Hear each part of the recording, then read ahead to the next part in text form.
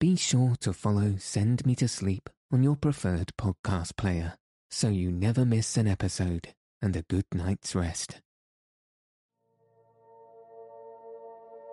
Good evening. Welcome to Send Me to Sleep, the world's sleepiest podcast, designed to help you fall asleep through relaxing stories and hypnotic meditation. I'm your host, Andrew, and I'm delighted that you've joined me tonight. I'm here to help calm your mind and send you into a peaceful night's sleep. If you find this podcast effective, please consider subscribing so you can stay up to date with new weekly episodes and fall asleep consistently each night. Additionally, if you would like to receive exclusive content or make a request for the next episode, please visit sendmetosleep.com/podcast and sign up for our free newsletter. That's sendmetosleep.com/podcast. For tonight's sleep story, I'll be reading Alice in Wonderland, Chapter 4, The Rabbit Sends in a Little Bill, and Chapter 5, Advice from a Caterpillar, by Lewis Carroll. But before we get into the story, I'd like to again take a moment to tell you about our sponsor for tonight's episode, Moona, the world's first active cooling pillow pad. Numerous scientific studies have shown that temperature is the key to great sleep, and that your head plays a critical role in your temperature regulation. Moona's pillow pads provide the best temperature for each night phase, allowing users to fall asleep quickly, sleep deeply, and wake gently. They are particularly successful for individuals who suffer from night sweats, hot flashes, and migraines. Unlike other bed cooling systems, Moona focuses on precision cooling to the head area rather than the whole body, which equals a warm body, cool head, the optimum factors for sleep. There are no electronics under the head or data transmission during the night, and you can trial Moona for 30 nights risk-free. Go to getmoona.com and use code SENDMETOSLEEP at checkout to receive your exclusive discount. All links and information are in the show notes. Now, that's enough endorsement for this episode. So, let your eyes fall heavy and your breath soften as we settle in for a peaceful night's sleep. Chapter 4, The Rabbit Sends in a Little Bill.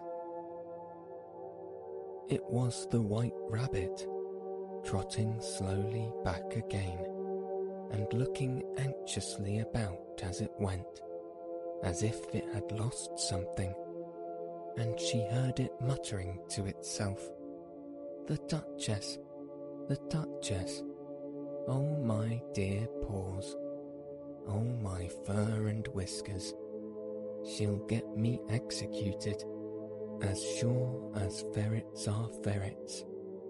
Where can I have dropped them, I wonder?" Alice guessed in a moment that it was looking for the fan and the pair of white kid gloves, and she very good-naturedly began hunting about for them, but they were nowhere to be seen.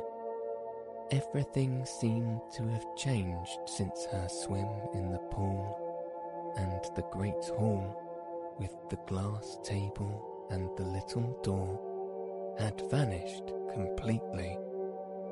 Very soon the rabbit noticed Alice as she went hunting about and calling out to her in an angry tone, "Why, Mary Ann, what are you doing out here? run home this moment and fetch me a pair of gloves and a fan. Quick, now!" And Alice was so much frightened that she ran off at once in the direction it pointed to, without trying to explain the mistake it had made. "He took me for his housemaid," she said to herself as she ran. "How surprised he'll be when he finds out who I am.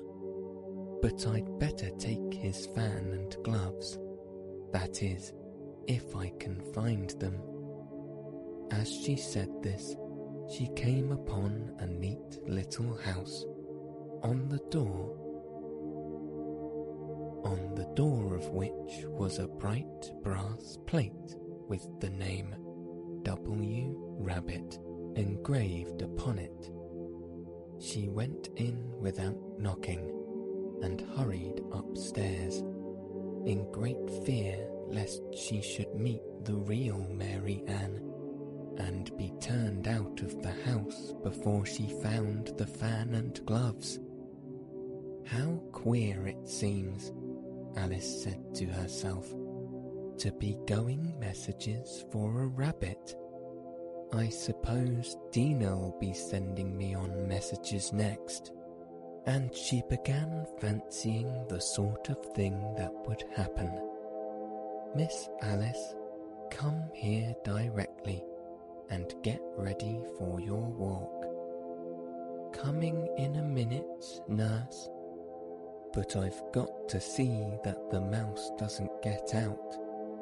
Only I don't think," Alice went on, "that they'd let Dinah stop in the house if it began ordering people about like that."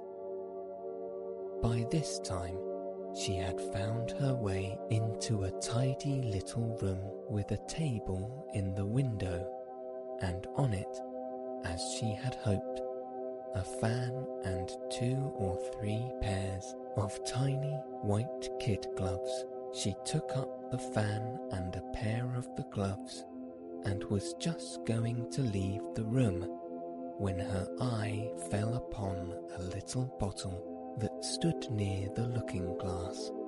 There was no label this time with the words "Drink me," but nevertheless she uncorked it and put it to her lips. "I know something interesting is sure to happen," she said to herself, "whenever I eat or drink anything, so I'll just see what this bottle does. I do hope it'll make me grow large again, for really I'm quite tired of being such a tiny little thing." It did so indeed, and much sooner than she had expected. Before she had drunk half the bottle, she found her head pressing against the ceiling and had to stoop to save her neck from being broken. She hastily put down the bottle, saying to herself, "That's quite enough. I hope I shan't grow any more. As it is, I can get out at the door. I do wish I hadn't drunk quite so much." Alas, it was too late to wish that. She went on growing and growing, and very soon had to kneel down on the floor. In another minute there was not even room for this, and she tried the effect of lying down with one elbow against the door and the other arm curled round her head. Still she went on growing, and, as a last resource, she put one arm out of the window and one foot up the chimney, and said to herself, "Now I can do no more. Whatever happens, what will become of me?" Luckily for Alice, the little magic bottle had now had its full effect, and she grew no larger. still it was very uncomfortable, and as there seemed to be no sort of chance of her ever getting out of the room again, no wonder she felt unhappy. It was much pleasanter at home, thought poor Alice, when one wasn't always growing larger and smaller and being ordered about by mice and rabbits. I almost wish I hadn't gone down that rabbit hole. And yet, it's rather curious, you know, this sort of life. I do wonder what can have happened to me. When I used to read fairy tales, I fancied that kind of thing never happened, and now here I am, in the middle of one. There ought to be a book written about me, that there ought. And when I grow up, I'll write one, but I'm grown up now, she added in a sorrowful tone. At least there's no room to grow up any more here.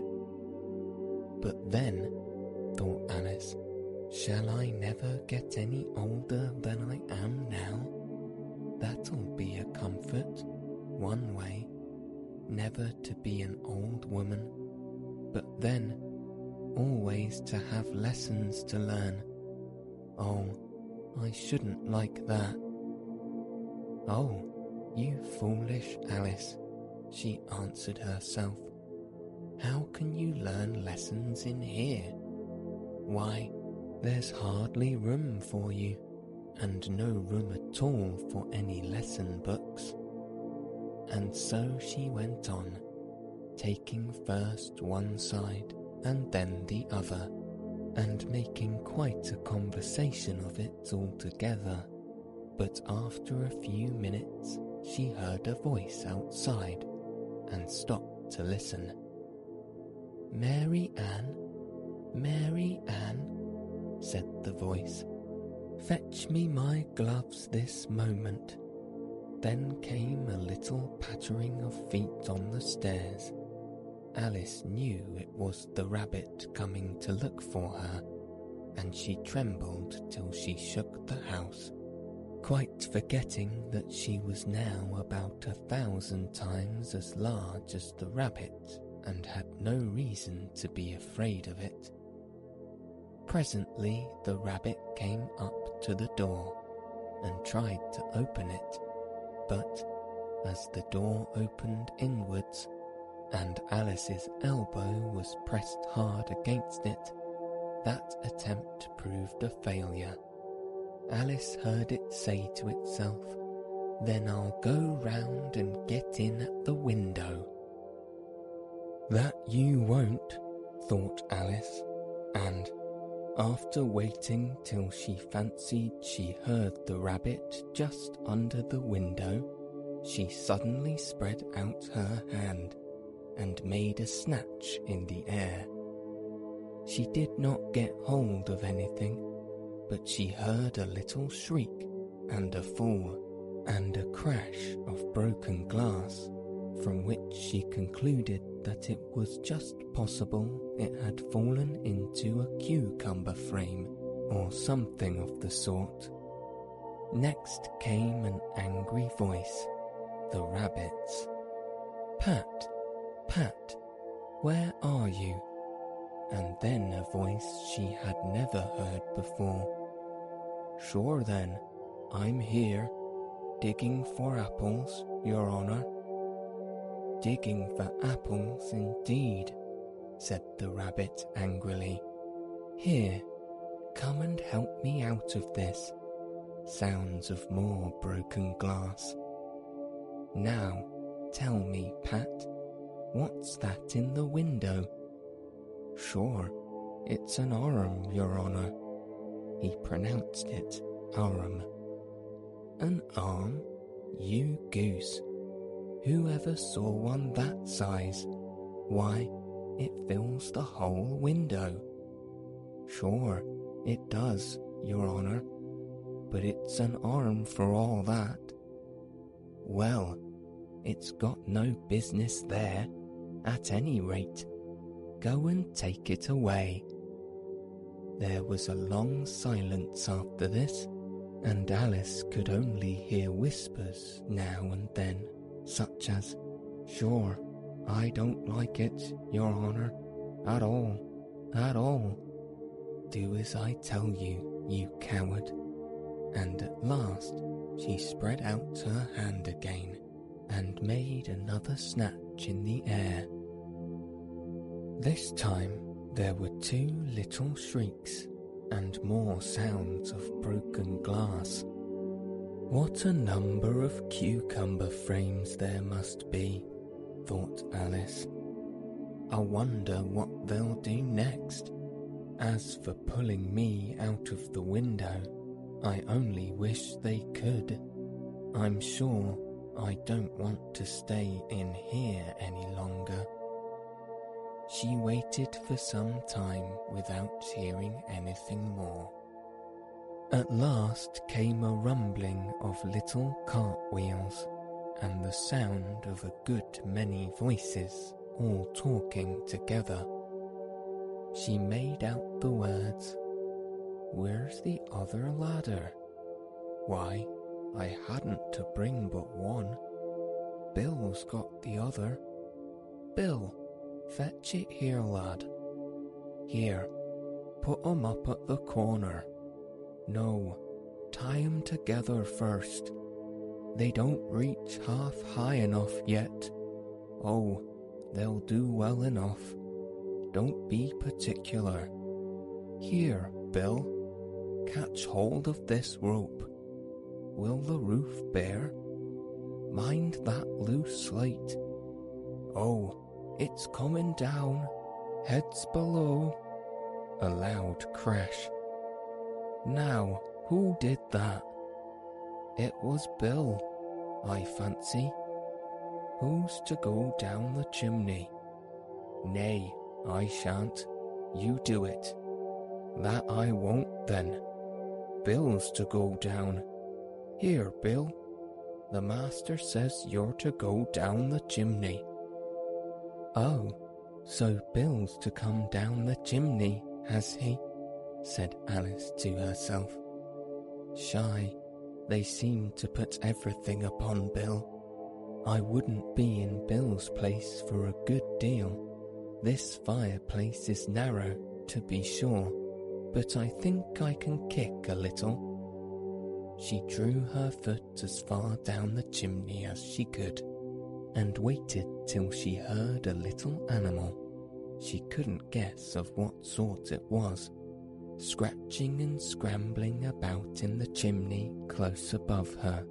Then, saying to herself, "This is Bill," she gave one sharp kick and waited to see what would happen next.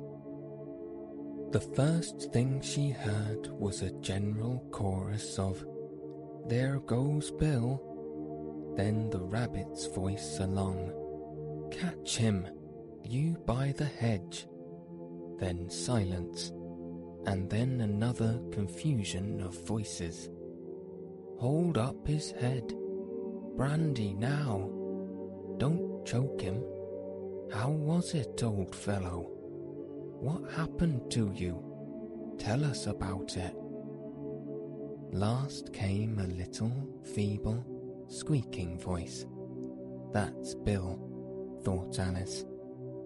"Well, I hardly know. No more, thank ye. I'm better now. But I'm a deal too flustered to tell you. All I know is, something comes at me like a jack-in-the-box, and up I goes like a skyrocket." "So you did, old fellow," said the others. "We must burn the house down," said the rabbit's voice, and Alice called out as loud as she could, "If you do, I'll set Dina at you." There was a dead silence instantly, and Alice thought to herself, "I wonder what they will do next. If they had any sense, they'd take the roof off. After a minute or two, they began moving about again, and Alice heard the rabbit say, "A barrowful will do, to begin with." A barrowful of what? Thought Alice, but she had not long to doubt, for the next moment a shower of little pebbles came rattling in at the window, and some of them hit her in the face. "I'll put a stop to this," she said to herself, and shouted out, "You better not do that again," which produced another dead silence. Alice noticed with some surprise that the pebbles were all turning into little cakes as they lay on the floor, and a bright idea came into her head. "If I eat one of these cakes," she thought, "it's sure to make some change in my size, and as it can't possibly make me larger, it must make me smaller, I suppose." So she swallowed one of the cakes, and was delighted to find that she began shrinking directly.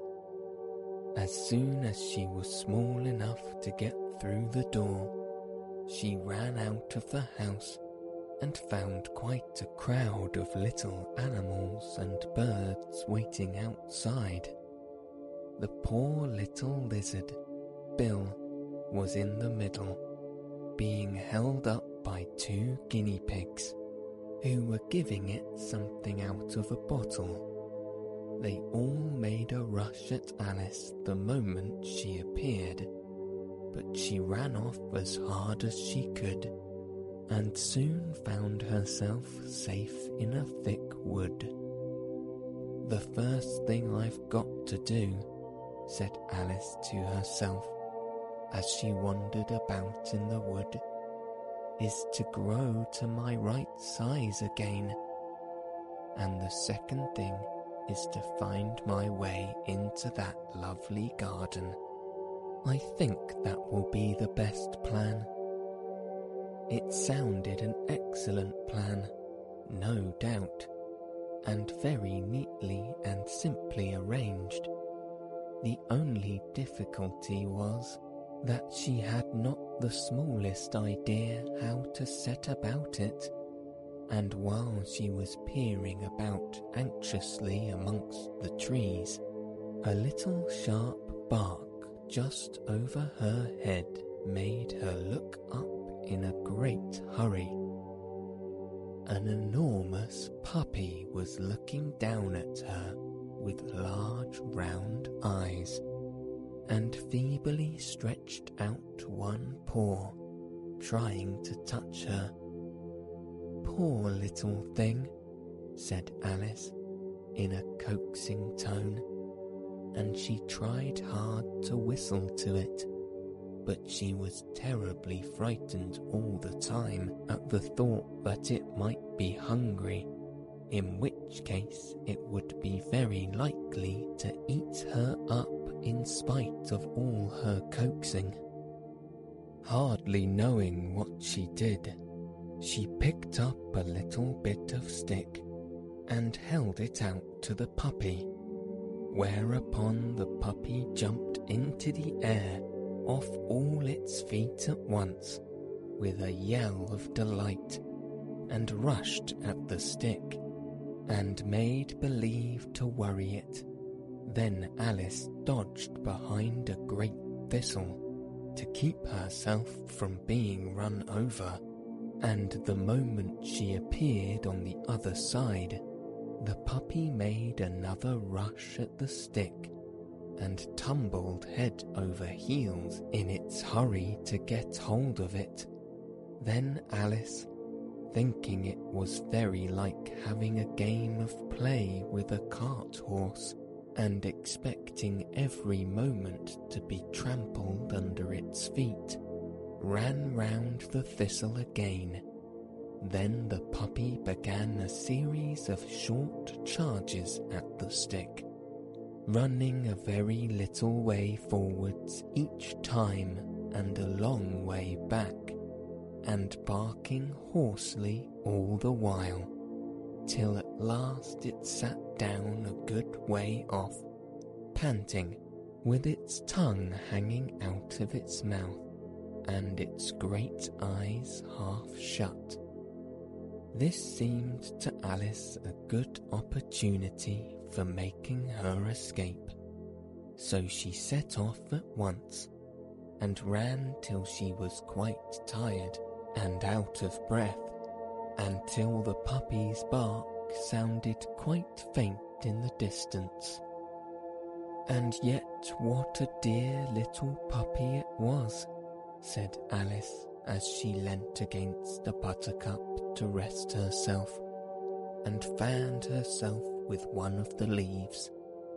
"I should have liked teaching it tricks very much, if I'd only been the right size to do it. Oh dear, I'd nearly forgotten that I've got to grow up again. Let me see. How is it to be managed? I suppose I ought to eat or drink something or other, but the great question is, what?" The great question certainly was, what? Alice looked all round her at the flowers and the blades of grass, but she did not see anything that looked like the right thing to eat or drink under the circumstance. There was a large mushroom growing near her, about the height of herself, and when she looked under it, and on both sides of it, and behind it, it occurred to her that she might as well look and see what was on top of it. She stretched herself up on tiptoe, and peeped over the edge of the mushroom, and her eyes immediately met those of a large caterpillar that was sitting on top with its arms folded, quietly smoking a long hookah, and taking not the smallest notice of her or of anything else. Chapter 5. Advice from a Caterpillar. The caterpillar and Alice looked at each other for some time in silence. At last the caterpillar took the hookah out of its mouth and addressed her in a languid, sleepy voice. "Who are you?" said the caterpillar. This was not an encouraging opening for a conversation. Alice replied, rather shyly, I hardly know, sir. Just at present. At least I know who I was when I got up this morning, but I think I must have been changed several times since then." "What do you mean by that?" said the caterpillar sternly. "Explain yourself." "I can't explain myself, I'm afraid, sir," said Alice, "because I'm not myself, you see." "I don't see," said the caterpillar. "I'm afraid I can't put it more clearly," Alice replied very politely, "for I can't understand it myself to begin with, and being so many different sizes in a day is very confusing." "It isn't," said the caterpillar. "Well, perhaps you haven't found it so yet," said Alice, "but when you have to turn into a chrysalis, you will some day, you know, and then after that into a butterfly. I should think you'll feel it a little queer, won't you?" "Not a bit," said the caterpillar. "Well, Perhaps your feelings may be different, said Alice. All I know is, it would feel very queer to me. You? Said the caterpillar contemptuously. Who are you? Which brought them back again to the beginning of the conversation. Alice felt a little irritated at the caterpillars making such very short remarks, and she drew herself up and said very gravely, I think you ought to tell me who you are first. Why? Said the caterpillar. Here was another puzzling question, and as Alice could not think of any good reason, and as the caterpillar seemed to be in a very unpleasant state of mind, she turned away. Come back, the caterpillar called after her. I've something important to say. This sounded promising, certainly. Alice turned and came back again. Keep your temper, said the caterpillar. Is that all? Said Alice, swallowing down her anger as well as she could. No, said the caterpillar. Alice thought she might as well wait, as she had nothing else to do, and perhaps after all it might tell her something worth hearing.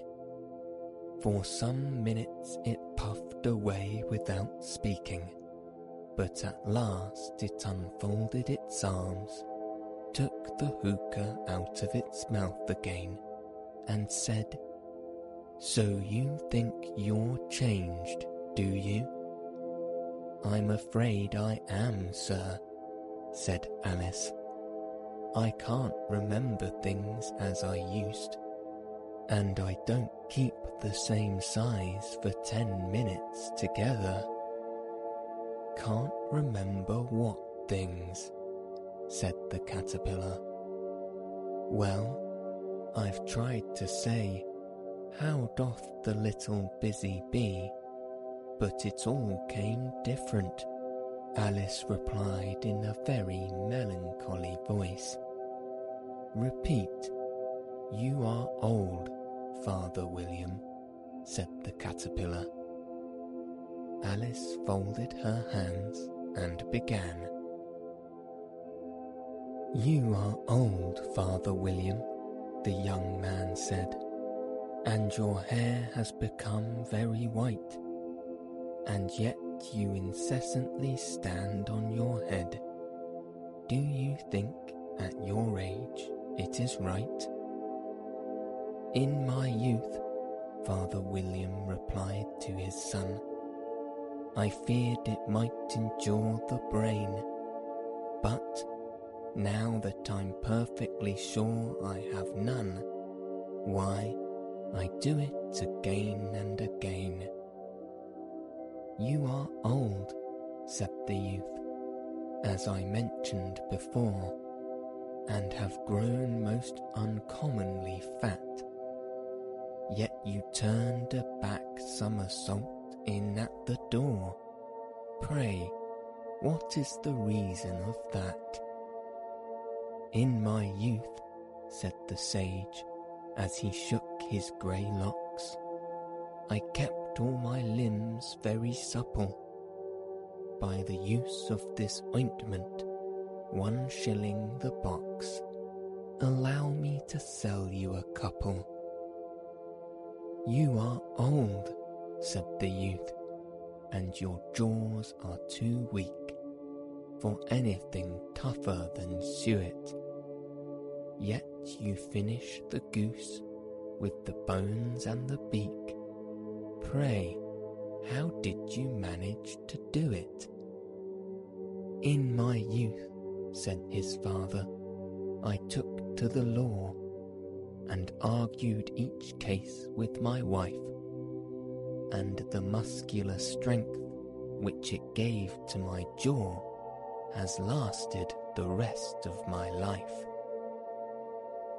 "You are old," said the youth. "One would hardly suppose that your eye was as steady as ever. Yet you balanced an eel on the end of your nose. What made you so awfully clever?" "I have answered 3 questions, and that is enough," said his father. "Don't give yourself airs. Do you think I can listen all day to such stuff? Be off, or I'll kick you downstairs." "That is not said right," said the caterpillar. "Not quite right, I'm afraid," said Alice timidly. "Some of the words have got altered." "It is wrong from beginning to end," said the caterpillar decisively, and there was silence for some minutes. The caterpillar was the first to speak. "What size do you want to be?" it asked. "Oh, I'm not particular as to size," Alice hastily replied. "Only one doesn't like changing so often, you know." "I don't know," said the caterpillar. Alice said nothing. She had never been so much contradicted in her life before, and she felt that she was losing her temper. "Are you content now?" said the caterpillar. "Well, I should like to be a little larger, sir, if you wouldn't mind," said Alice. 3 inches is such a wretched height to be." "It is a very good height indeed," said the caterpillar angrily, rearing itself upright as it spoke. It was exactly 3 inches high. "But I'm not used to it," pleaded poor Alice in a piteous tone. And she thought of herself. "I wish the creatures wouldn't be so easily offended." "You'll get used to it in time," said the caterpillar, and it put the hookah into its mouth and began to smoke again. This time Alice waited patiently until it chose to speak again. In a minute or 2 the caterpillar took the hookah out of its mouth and yawned once or twice and shook itself. Then it got down off the mushroom and crawled away in the grass, merely remarking as it went, "One side will make you grow taller, and the other side will make you grow shorter." "One side of what? The other side of what?"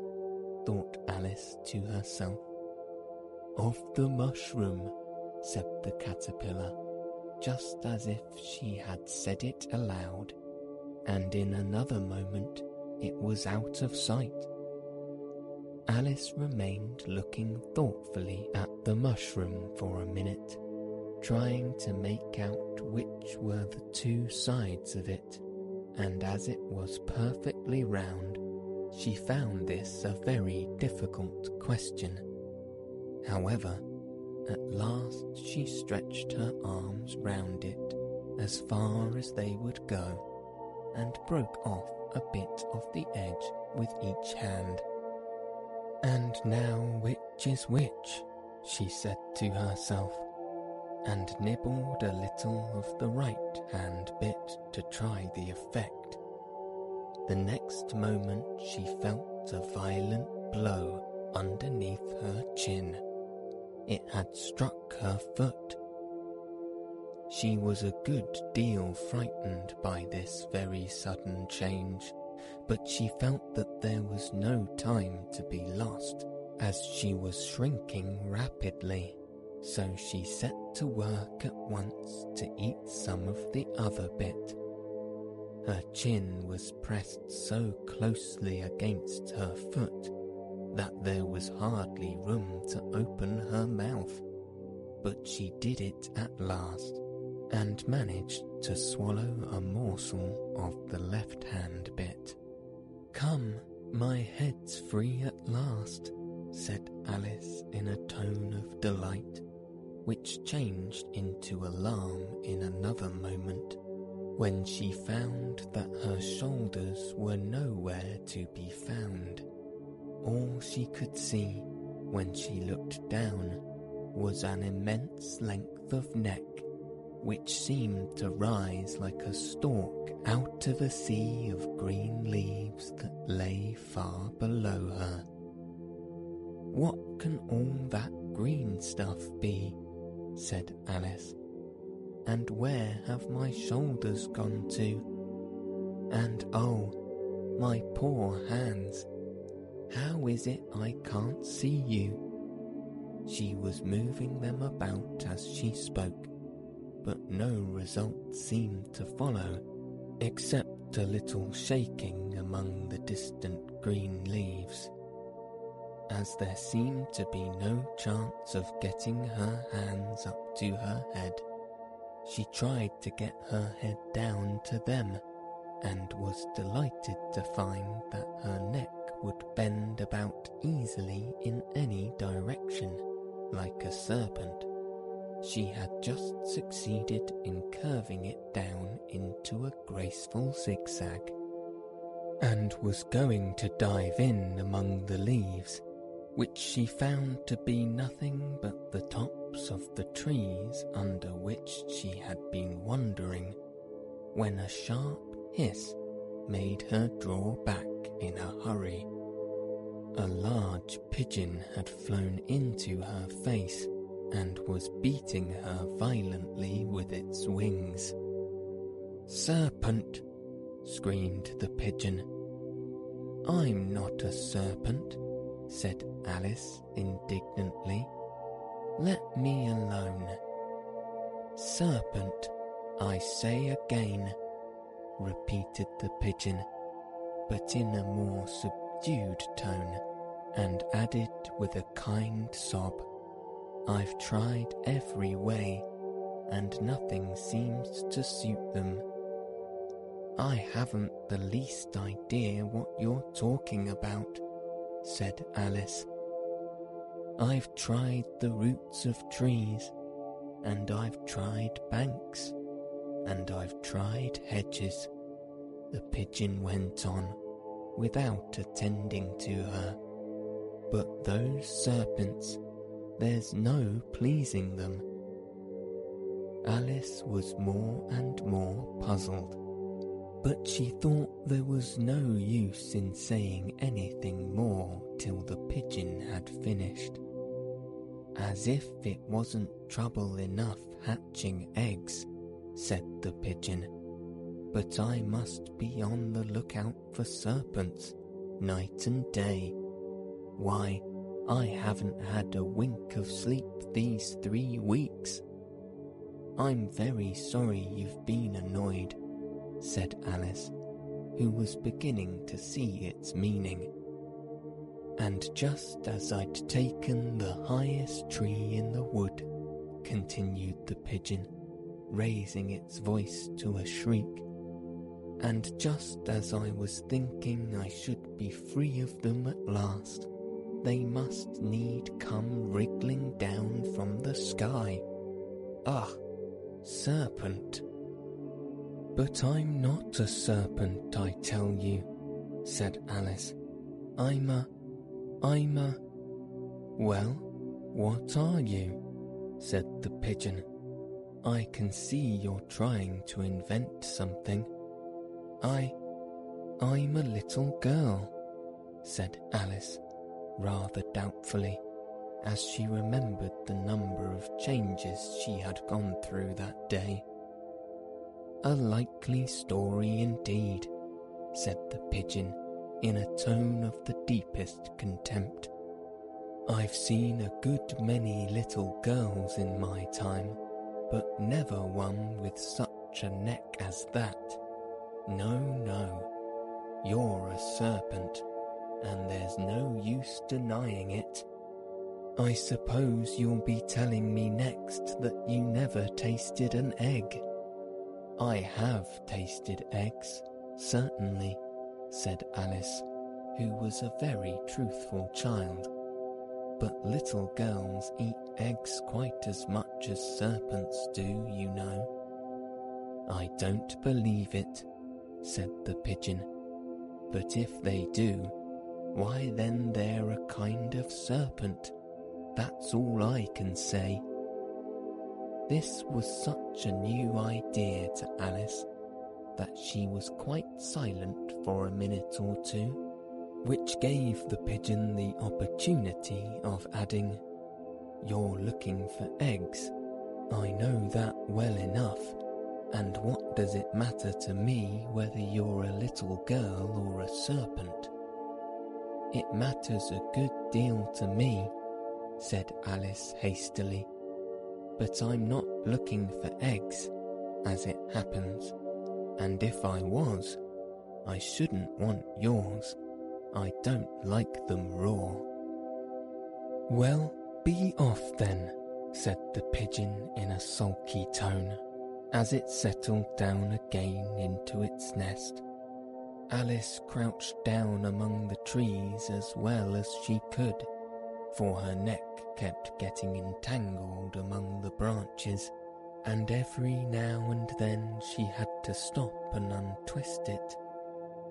After a while she remembered that she still held the pieces of mushroom in her hands, and she set to work very carefully, nibbling first at one and then the other, and growing sometimes taller and sometimes shorter, until she had succeeded in bringing herself down to her usual height.